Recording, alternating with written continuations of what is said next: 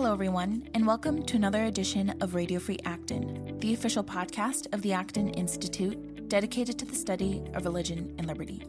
I'm your host, Caroline Roberts, and on today's episode, we'll first be hearing the next installment from our series called Technology and the Future of Work. Dan Churchwell, Acton's Associate Director of Program Outreach, will be speaking with Eugene Kandel, the CEO of Startup Nation Central, a nonprofit organization connecting international business and government leaders with Israeli innovators and technologies, helping them solve their most pressing challenges. Then, on our Upstream segment, where we discuss all things culture, Bruce Edward Walker speaks with Phil Nichols, the Senior Advisor for the Center for Ray Bradbury Studies. Bruce and Phil speak about HBO's Fahrenheit 451, to be released on May 19. So, without further ado, let's begin.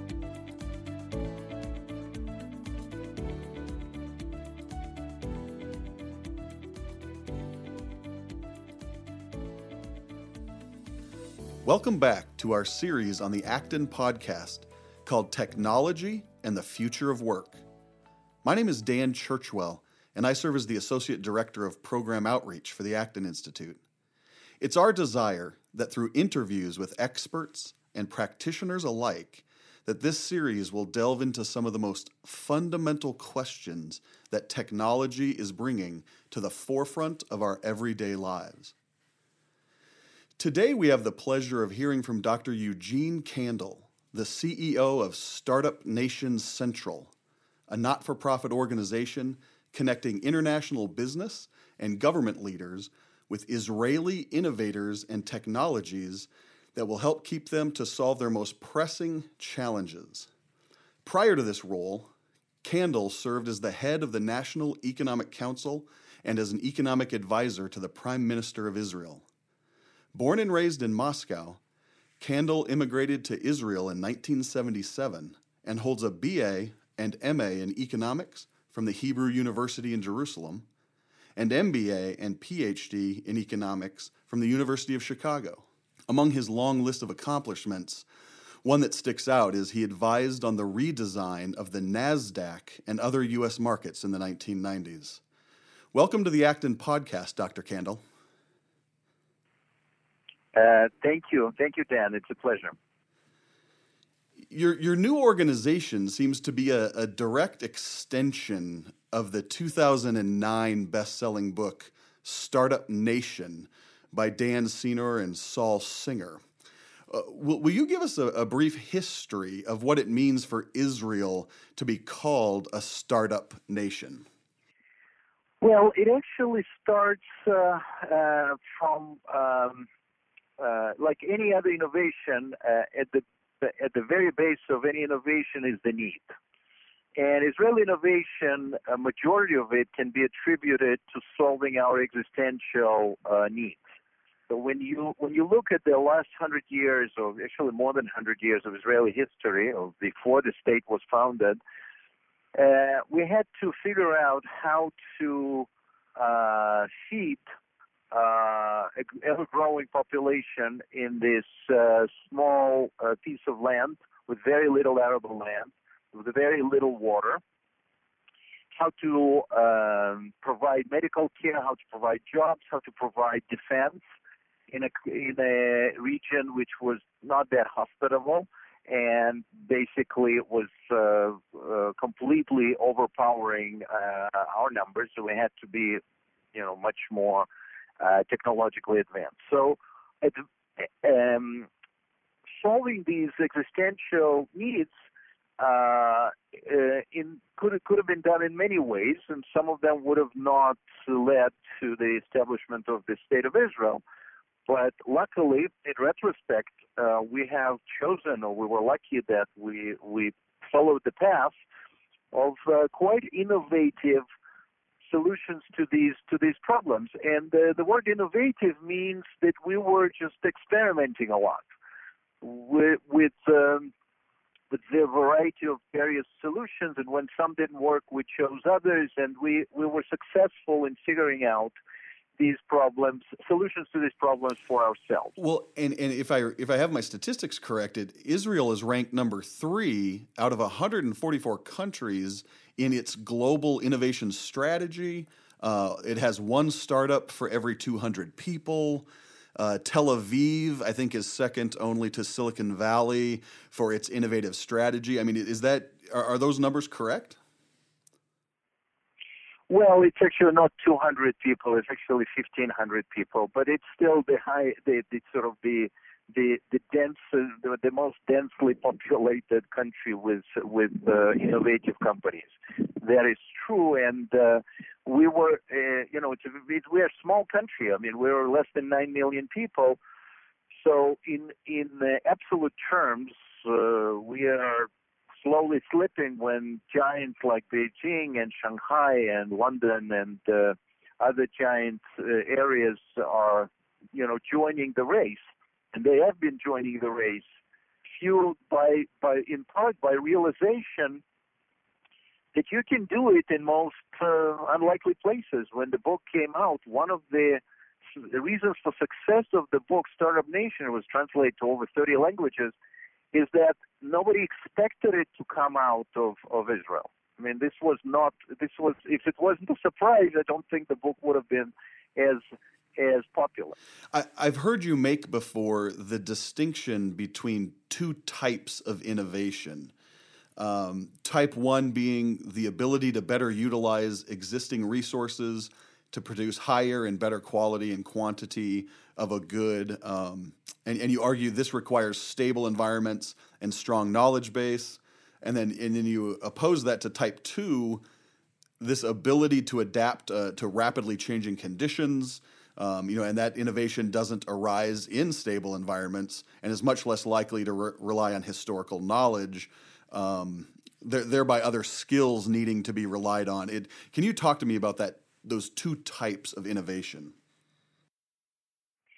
Yeah, there are different countries, different people evolved under different environments. And some of the environments were more stable, and continuity was assured, even though, of course, there were wars, etc. But basically, people stayed for a long time around same professions, so they continuously improved.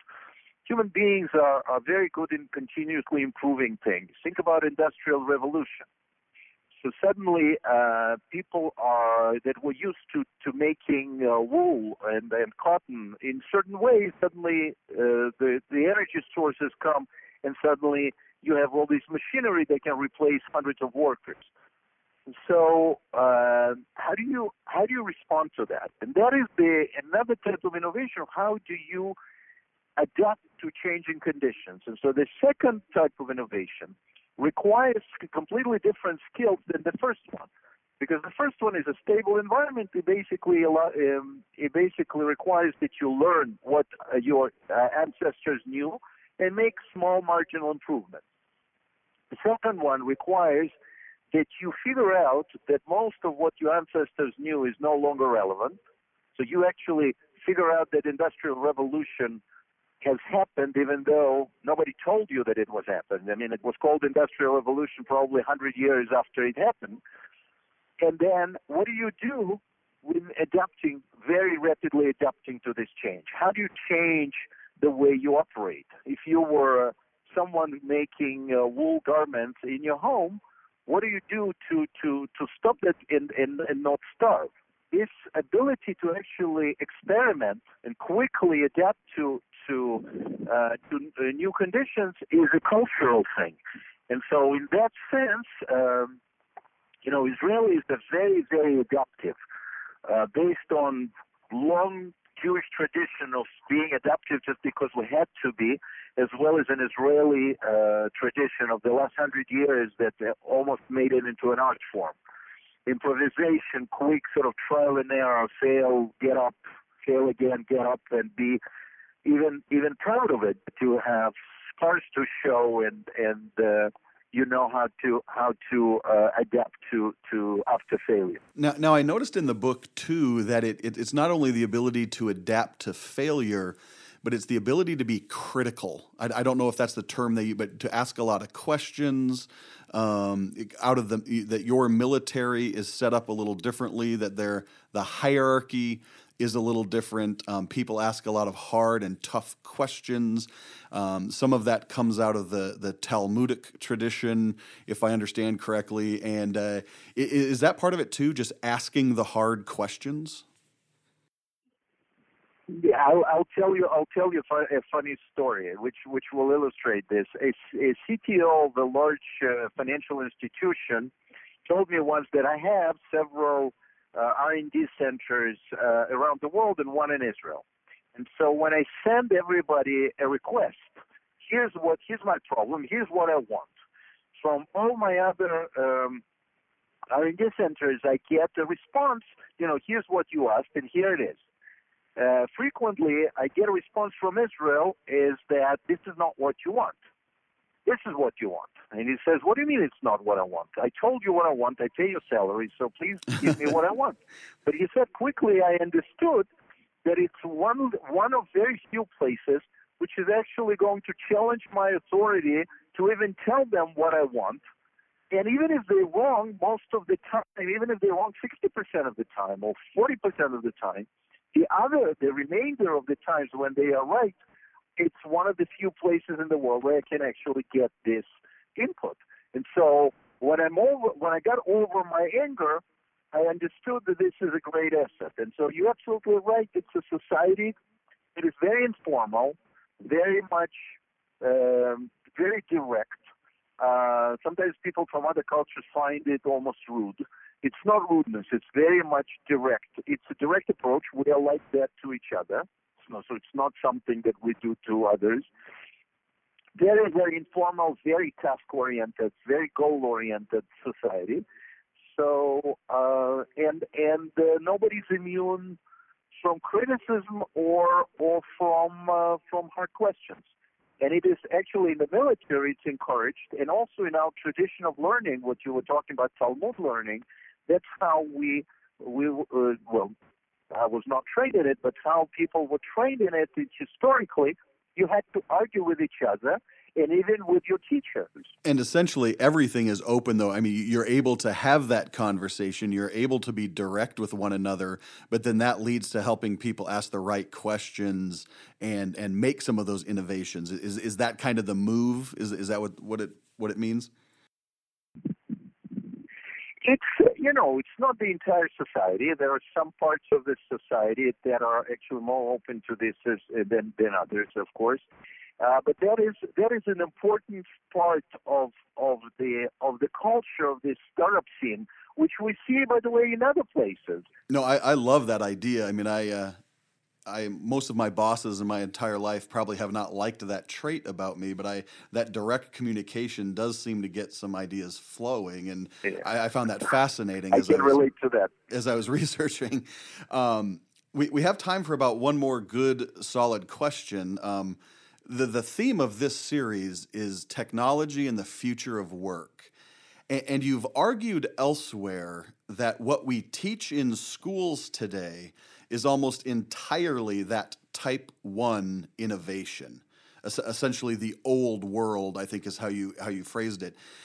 So going forward, you argue that every student should be proficient in 4 languages.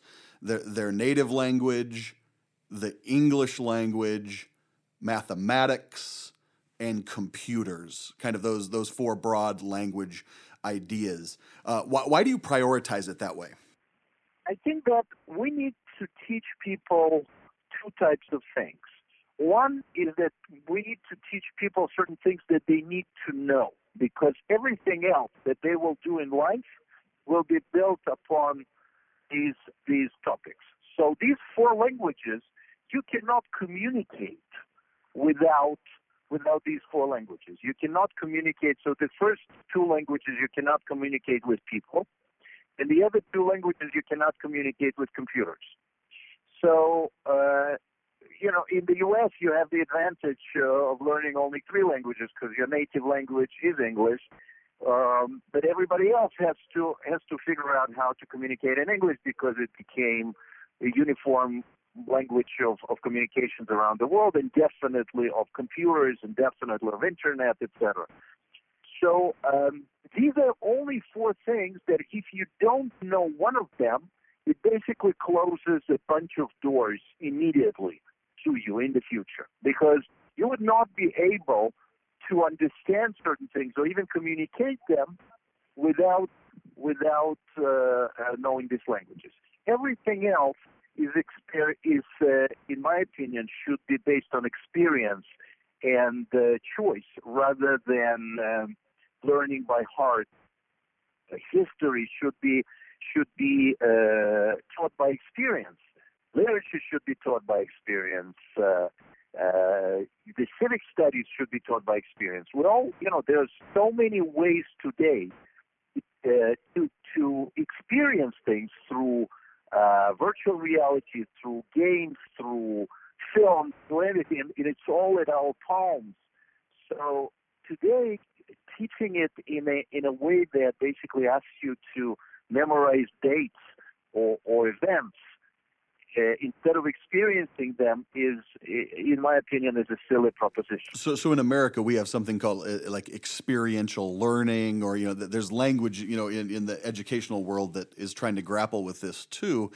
But I wonder, on I guess talking about more of it sounds like you're talking about technique or how the world works in a way like training rather than education. And again, I admit I am more of a liberal arts kind of guy in my training and background and understanding in my own education. And so is there a dichotomy is there a tension here regarding the idea of merely knowing how computers work and the technique of it and what we should be doing with that technique? It's kind of a philosophical question rather than a technique question. Is if you don't have those soft skills, if you haven't memorized a little bit of Plato or poems, I think you've mentioned, if everything is just you can open it up on your phone and your phone has the knowledge, are we missing something that it means to be human without those components?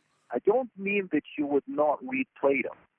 I mean that you would read Plato, but you would not have to memorize it. You would not have to pass an exam on it. I mean, at least in schools. I don't know how in college, when you write papers, that's a different story. But I would rather people write papers with their own thoughts based on Plato and trying to analyze, because the skill of remembering, the skill of knowing details is no longer valued. It used to be hugely valued. People that knew things and could memorize them were hugely valued because there's need in that. Today, the need for memorization and for knowing facts and events, etc., is much less valuable because every child has access to all that. So I think that. And in fact, in my opinion, when you force people to memorize things and to study them by heart and then to get tests, you incentivize them to study for the test rather than to study for joy of studying, for curiosity, for experience of it, for excitement of it. If I understand you correctly, then your concern would be that if they don't have these four languages, it's really hard to learn those later in life, and you would be less adept in the modern world.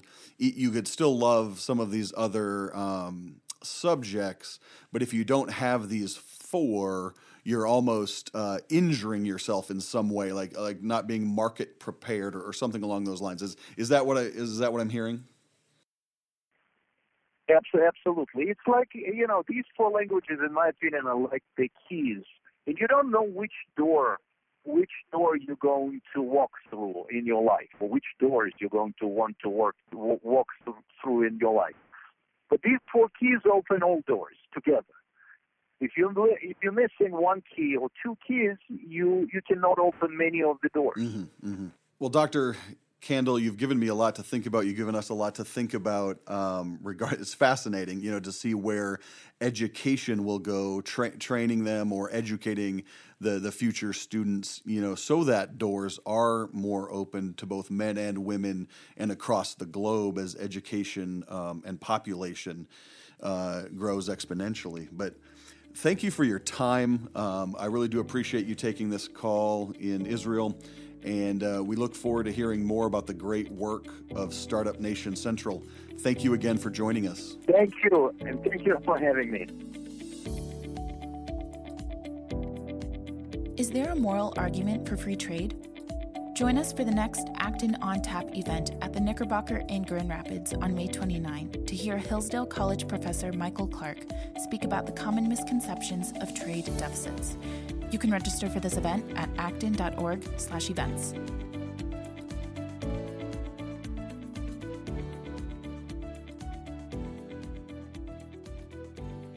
Hello and welcome to Upstream. I'm your host, Bruce Edward Walker, and this week we're talking about the new HBO film Fahrenheit 451, which debuts March 19th on HBO. The writer-director is Ramin Bahrani.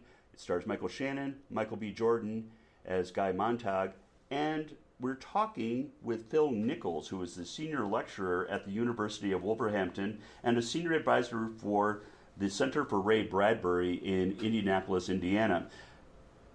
Good afternoon, sir. How are you? Good afternoon. It's good to speak to you from this side of the Atlantic. Yes, very much so. So you had an opportunity to preview the new HBO film of Fahrenheit 451, and I know that you have written extensively on the first film from 1966 by Francois Truffaut, and I know that Ray Bradbury actually liked the film. I thought it was lacking in many different ways, but anyway, let's get started and tell me a little bit about the new film that stars Michael B. Jordan as Guy Montag and Michael Shannon as Beatty, the two firemen. Well, the new film, I've seen it only once, and that was this weekend. And in fact, I can't wait to watch it a few more times because I've been studying Fahrenheit 451 for a number of years. The new film, I think, is a pretty good adaptation, but it takes some liberties with the original text. But I think it works well as a film, and I'm hoping that it will get a good response from viewers, and if anything, it will drive people to look at the book once more. Although I suspect some people who see the film may go to the book and then be surprised that there are differences between the two. Massive differences, and there's massive differences between this adaptation and the 1966 version. For one, the character of Montag's wife is not even existent in the new version, and the character of Clarissa, the neighbor, is very, very brief, but of course she's brief in the book as well. Yeah, the difference with Clarice in the new film is, yes, she's only briefly there, but she does sort of exist all the way through the story, whereas in the novel she disappears, and it's her very disappearance that sort of triggers Montag's conversion, if you like, into being a book person. But in the film, there's a sort of a developing relationship between the two. That's in the new film. So that's one of the changes, but you're absolutely right. Montag's wife just isn't there. He doesn't have any kind of partner in this new film, and I have to admit that while I was watching it, that didn't bother me. I've always thought that Bradbury's cast of characters was very carefully balanced, and that you couldn't do the story if you took away Millie, the wife, or Clarice. But in fact, it just about works without there being the wife, and I think it's because what they've done is they've kind of merged her with him in a way. So the sort of the drug-taking habit of Millie in the book becomes Montag's drug-taking habit, but he's just like everyone else. He's taking these sort of eye drops that not only affect your vision but affect your memory as well. So they seem to have merged characteristics of different characters. Right, and one of the other characters missing from the book is Professor Faber. Yes, who is quite critical in the book. So explain who the character is in the book, if you would please, and then how you feel about his absence in the film. Actually, in both films, for the most part. Yes. Yes. Faber is a kind of one of the revolutionaries, and in the novel he constantly speaks to Montag through an earpiece. So as Montag is developing into this rebel against the system, he's actually being guided all the time by this Professor Faber. But Professor Faber's quite a cowardly character. He never comes out into the open. He stays sort of hidden away in his loft or his attic. So he's never really seen by anybody but Montag. And he kind of acts a bit like a conscience for Montag. So while Montag is going through confrontations with the fire chief, he's being guided all the time by this voice in his head, which is actually Faber's voice in his earpiece. Now in the film, they've done away with that, just as Francois Truffaut did back in 1966. And I think the reason for that is to give Montag more agency. I think if you did try to make a film with the Faber character, it would end up making Montag looking like something of a puppet, and he wouldn't be quite the heroic figure that a film typically demands. So I kind of forgive filmmakers for abandoning Professor Faber, as long as some of the function of Faber is represented somewhere in the other characters. And I think what both Truffaut did back in the 60s and Ramin Bahrani has done in this new film is that some of the aspects of Professor Faber have been transferred over to Clarice and to some of the other book people as well.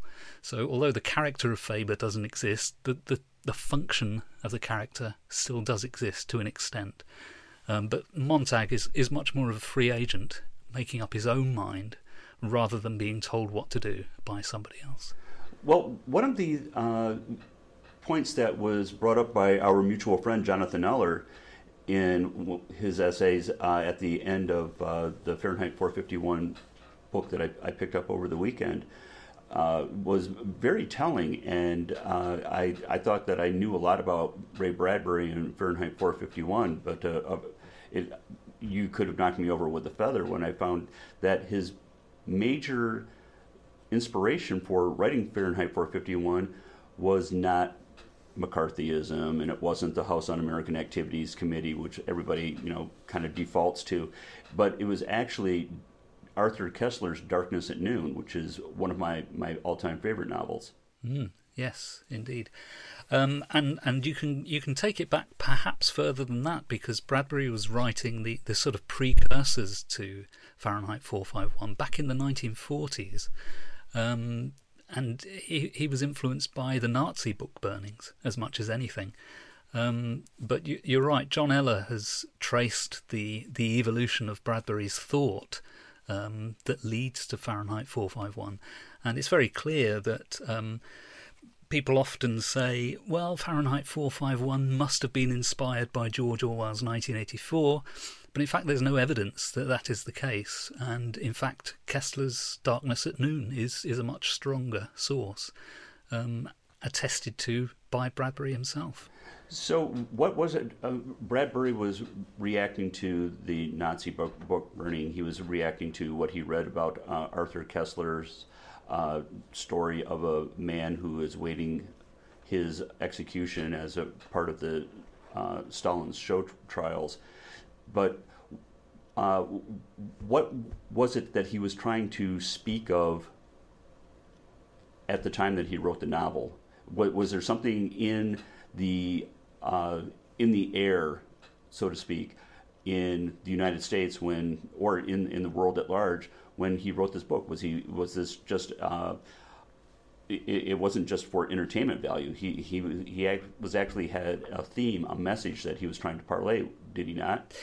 Yeah, I mean, I think that's quite evident. The difficulty in sort of pinning it down to a specific incident or a specific historical event is that Bradbury was writing this work over a number of years. This is something we often overlook with authors. We assume that if a book came out in 1953, it was written in that year in response to what's going on in that year. But in fact, Fahrenheit 451 was written originally as a much shorter work called The Fireman a couple of years earlier than the publication of Fahrenheit 451 as we know it today. And even prior to that, it was prefigured by some other shorter works that Bradbury had written. So his thought was developing really through the 1940s and the 1950s. Now, by the time Fahrenheit 451 comes out, the book, the novel, very much is reflecting on the potential influence of television, which was a new medium that had sort of just come in at that point. It was apparently reflecting on the McCarthyism that was developing in the US. But it's very difficult to pin it down as being triggered by a single event. It's more a sort of an evolution of a thought process, which finally finds its full form in Fahrenheit 451. But the Nazi book burnings, the Stalinist regime, and McCarthyism were among those many sort of real-world influences. Well, what do you think the new movie addresses? In the 1966 version by Francois Truffaut, it almost at that point in time seems kind of dated and borderline comical, kind of a parody of itself, because, well, who burns books? And that's just never going to happen. And yes, we are amusing ourselves to death through television and video walls and what have you. But perhaps maybe the film might have been better off if Truffaut had made it in the French language as opposed to kind of the broken English that comes through. Yeah. That's one of the problems with the Truffaut film. It was directed by a man who spoke no English, and yet it was made in England with a cast that was a combination of British, Irish, and Austrian actors. So it's a very strange film, even if the script were a perfect script, which it isn't. It would always be a very odd film because of that circumstance. Truffaut was a book lover, undoubtedly. He was a film lover, but he was also an immense book lover. And that clearly drives the film for him. But in a strange way, because the burning of the books is probably the most beautiful aspect of Truffaut's film. So even though he hates the idea of censorship and book burning, he actually took delight in burning books for the purpose of the camera.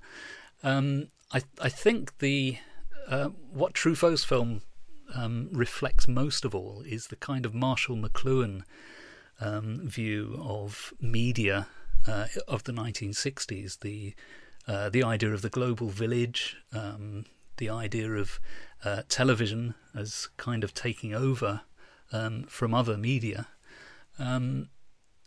But you're right, when we look at the Truffaut film now, it does look quite dated. The massive wall screen television looks really tiny compared to the real TVs that we have today. So it is quite a comical film in some respects from its production design. I think what the new film does very cleverly is suggest to us how book burning could still be relevant today. I've seen over the years a number of people say, well, Fahrenheit 451 can't be that relevant anymore because books are not that important. We have e-books, so even if books are burned, there would still be e-books, there's still the internet, all of these media are text-based. And I think what the new film does is show how modern media have become very focused on the soundbite and the short text, so that people see short headlines and react to those headlines, but never go any deeper than the headline. Right. You see Beatty is basically writing down these little aphorisms as little fortune cookie that he twists up. And one of the other things that I think the new film addresses quite well is that Beatty tells Montag that Huckleberry Finn was banned because some people were offended by Mark Twain's use of a particular epithet. And then he picks up a copy of Richard Wright's Native Son and tells him that other people,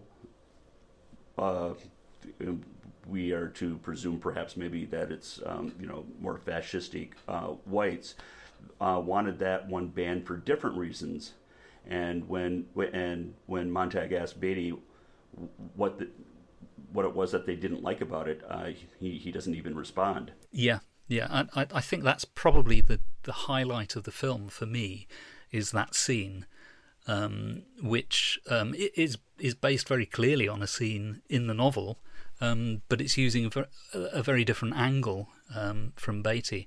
But I really like that idea that Beatty is alluding to books being banned for racism or perceived racism, but the response from Montag, who in this film is black, in case people aren't aware of that, people who haven't seen it yet, this Montag is black, and yet he reacts with this kind of blank face, as if to say, none of us know anything about our history.